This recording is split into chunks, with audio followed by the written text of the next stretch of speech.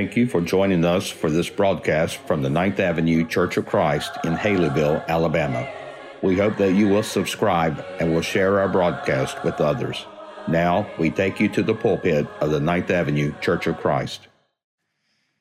Ephesians chapter 1. Last week, we began talking about this idea of who is God, looking at our relationships with each part of the Godhead and trying to comprehend in some way the idea of the nature of God, of being God being three but being one at the same time. And we use the illustration of a chair.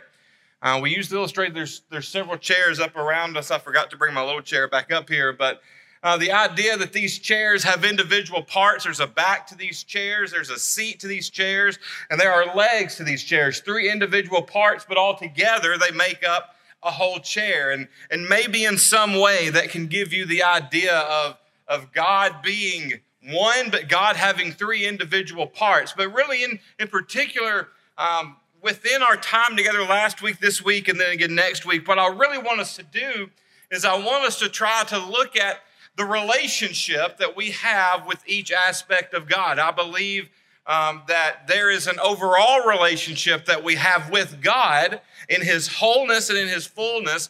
But then because there are three distinct individual parts of God, our individual relationships with those individual parts is going to be different, and they're going to affect us in different ways. Last week we talked about the idea about how God has chosen us, that we are His favorites, that we have that special relationship with us, that He wants us to be part of His family. But then today we're going to talk about our relationship with Jesus. And I believe if I had to sum up our relationship with Jesus, God the Son, in one word, it would be redeemed. We have been redeemed through Jesus. That's the core of our relationship with Him. So let's pick up, and as you got your Bibles open, let's look at a few verses together from this big long section of praise that He gives to the entire Godhead, and talk about Jesus for just a few moments together. Starting in verse 7, it says, "In Him we have redemption through His blood,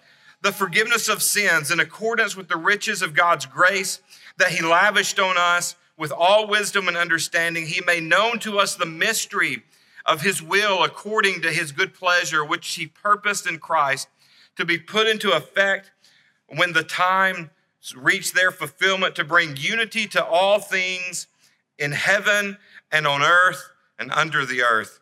In Him we were also chosen, having been predestined according to the plan of Him who works out everything in conformity with purpose of His will, in order that we who were the first to put our hope in Christ might be for the praise of His glory." All right, so let's talk about a few of these things together for just a few moments. This passage starts out in its wording in a very familiar place. It brings us through its wording in verse 7. It says, "In Him we have redemption through His blood," which takes us to the scene of the cross.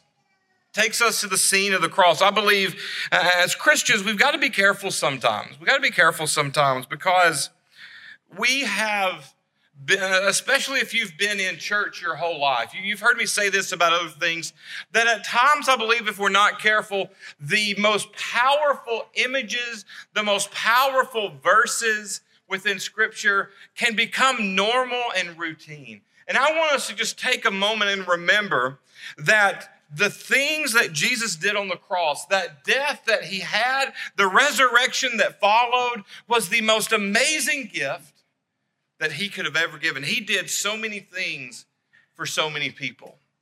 He made the lame walk. He gave the blind their sight. He healed the sick.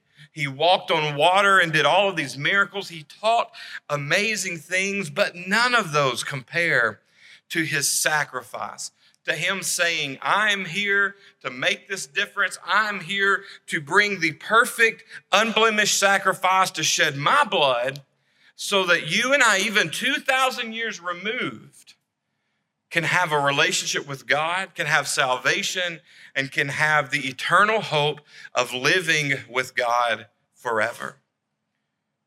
But through that moment, we gain redemption. We gain redemption. Now, there are a list of words that I kind of have in my head that I call church words. Okay, it's words that you hear at church that you really don't hear anywhere else. And you're accustomed to them. They're not really scary words, but they're words that you hear and you've heard them your whole life.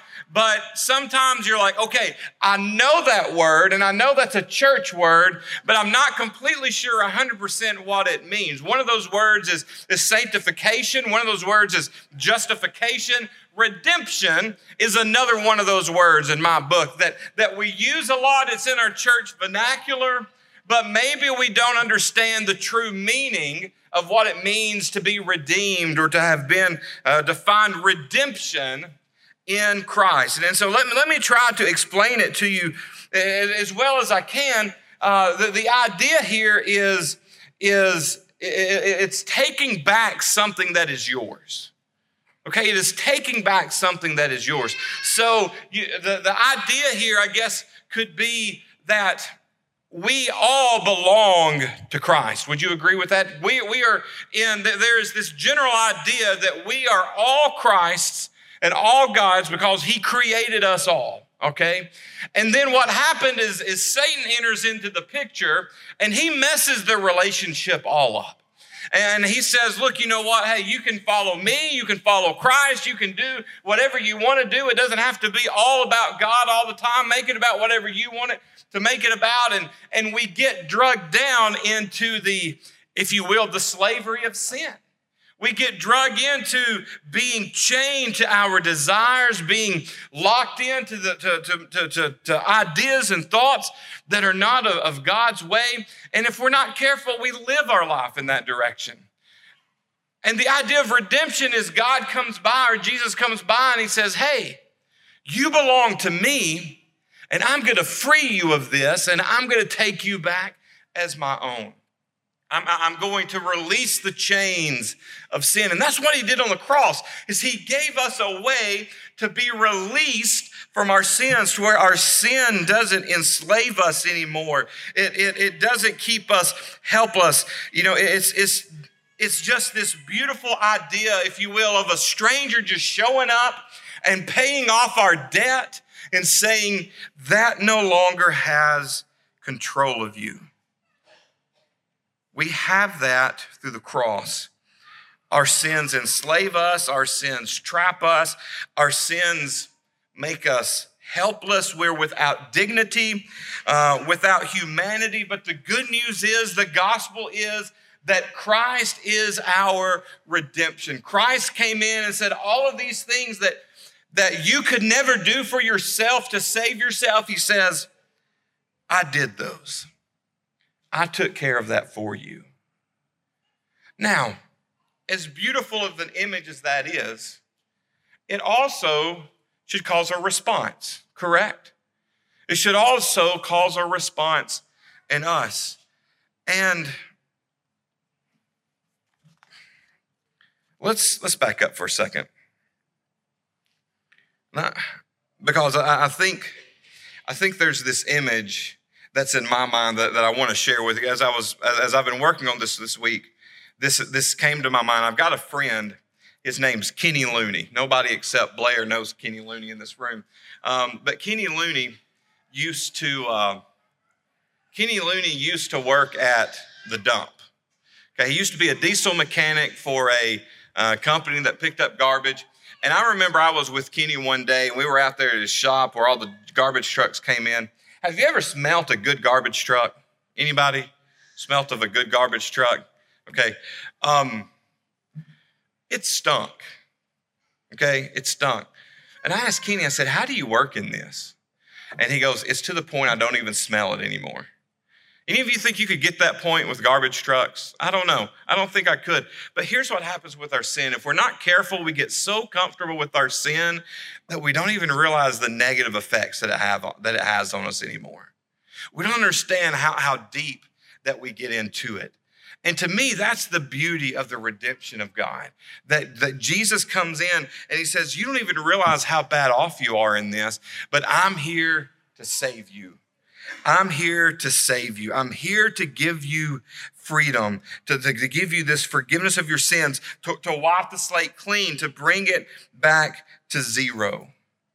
And you see, without Jesus, we're just sitting in the garbage of our own life.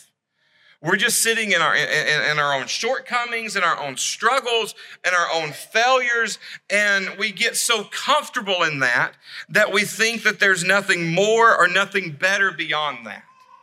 But here's what the great news is beyond that, beyond the garbage of our life, through the redemption of Christ, we have this thing called grace. We have this thing called grace. Now, grace is one of those subjects, like a lot of other things that I think within the churches of Christ that we've struggled with, the idea of grace, this idea of freeness from God, of not having to work or earn something, that this salvation is just free. But look at what he says. He says, in him, verse 7, we have redemption through his blood, the forgiveness of sins in accordance with the riches of God's grace that he lavished on us with all wisdom and understanding. So through the redemption, we have this free gift of grace. We have this forgiveness that comes from him. It's getting what we need in a situation instead of what we deserve. Now, I wonder, think about this as an individual for a moment. What has your response to God's grace been? What has your response to God's grace been? Because he says that he has lavished us with this grace. It is the most beautiful, some translations say in abundance. Okay, that it just keeps coming. I think of the idea, of course, I always think of this. I think of the idea of someone coming up and inviting you to a huge banquet. And you sit down at this guy's table and there's just everything you could imagine, food just lavished across the table in front of you. And he says, okay, enjoy. How many of you would enjoy? I think all of us would if we're just honest. How many of you would sit there and go, I'm not eating your food? How many of you would do that? I'm not eating your food. Would you do that, sin? Definitely not. How many of us have been guilty of that with God, though? God says, I have lavished you with my grace. I've given you everything that you need. I've blessed you with everything. And we sit here and go, when we all get to heaven, what a day of rejoicing that will be. Are we guilty of that sometimes? How do you think God feels about that? How do you think God feels when our response to him, to our response to his grace is so limited? It's so just, okay, I'm going to do this because I have to do this. I'm not going to do this because I want to or desire to or have this great love for God. I'm going to do this because I have to. And if I have to, I'm going to do it, but I'm not going to be happy about it.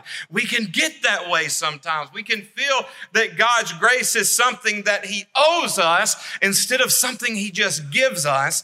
And if we don't get it our way or the right way or the way we want it, we cross our arms and we're here, but we're not happy about it. And I want you to look at what he says through here. He says that he has done this, verse 8, that he lavished all these things on us with all wisdom and understanding. He made known to us the mystery according to his will, to his good pleasure, which he purposed in Christ to put in effect. That's not what I wanted. I want to back up. Where does it say it? I know it says it. Verse 7. In him we have redemption through the blood, the forgiveness of sin in accordance with the riches of God's grace that he lavished upon us with all wisdom and understanding. He made known to us the mystery of his will according to his good pleasure, which he purposed in Christ to be put in effect when the times reach their fullness, to bring the unity to all things in heaven and on earth and under Christ. In him we were also chosen, having been predestined according to the plan of him who works out everything in accordance to the conformity with his purpose and his will, in order that we who had put our hope first in Christ might be for the praise of his glory. I knew I'd get there. I knew I read it. I knew it was there. all of this is about what? What is our response to the grace, to the redemption? It is praise. It is praise. It is looking at God and saying, you're the reason for this. You're the purpose for this. You've given me this, and I'm going to let everybody know how awesome and how wonderful and how great it truly is. I'm not going to be a stick in the mud about it. I'm not going to fuss about it. I'm not going to argue about it. I'm not going to grumble about things. I'm just going to let it all be about God. That is the response we should have to grace. Our response to grace should never be negative. It should, and like I said, grace is one of those things that we've been confused about at times, something that's kind of hard to wrap our mind around. You know, things about God are difficult to wrap our mind around because we're never going to be able to understand God in his fullness because he is God. We're never going to understand grace in its fullness because it is completely of God. But when we receive it, when we live in it, our response is praise. Our response should be an uplifting response. Our response should be a positive response so that other people will want to receive it as well. If we have God's grace and we walk around and act like we're just punished for everything, are we ever going to bring people closer to God? No, they're not going to want any of that. They want to see what that life means, how it makes things better for you. That is our selling point, God's grace and the praise that it invokes within us. Let's move on. Let's move on to the last idea here. Once you kind of get into verse 9, he starts talking about some things that as you read the rest of the book of Ephesians, it makes sense, okay? And I encourage you to do that. We're not going to get deep into it today, but verse 9, he made known to us the mystery of his will according to his good pleasures, which he purposed in Christ to put in effect when the times reach their fulfillment, to bring unity to all things in heaven and on earth under Christ. There's a lot of what is this mystery? What is he making known and not made known? But this is what I get, and I want you to know about Jesus and in your relationship with him this morning, and that is he is in control. Jesus is in control.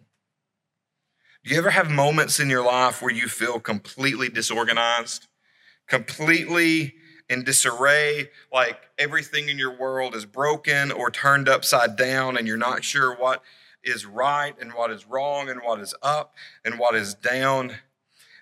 I think we all go through moments of our life like that, but in our unique relationship with Jesus, I think what we see is in that relationship we have hope, or we have assurance that God is going to work out everything through Jesus to a point where it is going to make sense. It is going to be beautiful. He's going to replace chaos with order. He's going to replace broken with pure and unique. He's going to replace incomplete with complete in our lives. Now, that may not always be the right here, the right now. It may be that we have to wait for eternity for some of those things to be fulfilled.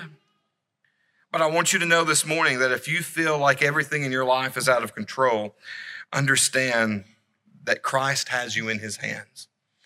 And the purpose of your relationship with him is to ultimately bring all that chaos to a place where you can find fulfillment, a place that you can find peace, a place that you can find comfort. It's only going to be, I believe, and I really do, it's only going to be to a certain level on this side of eternity.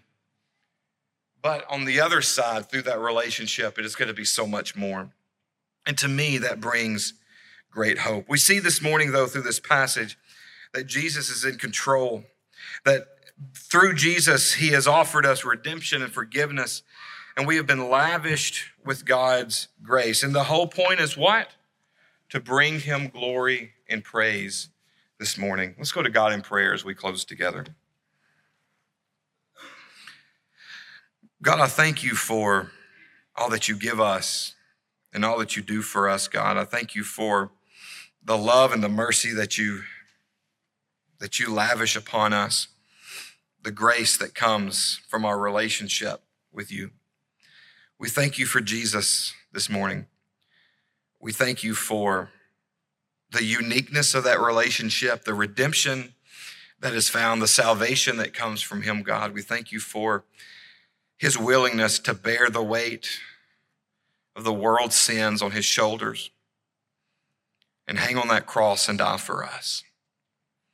And God, I just pray that we never forget how awesome that sacrifice is, how wonderful it was for each individual that he said, I love you enough to do this for you.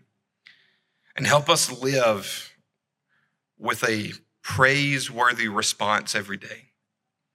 Let us live in your grace. Let us use it as motivation to love, to forgive, to encourage, to share our faith with others so that they can experience the same redemption through your Son. God, forgive us. We're not perfect. We all struggle. We all have those things in our lives that no matter how hard we've tried to give up and to get away from, we're still in the dumpster with. In those moments, God, let your strength empower us to just let go and to live for you.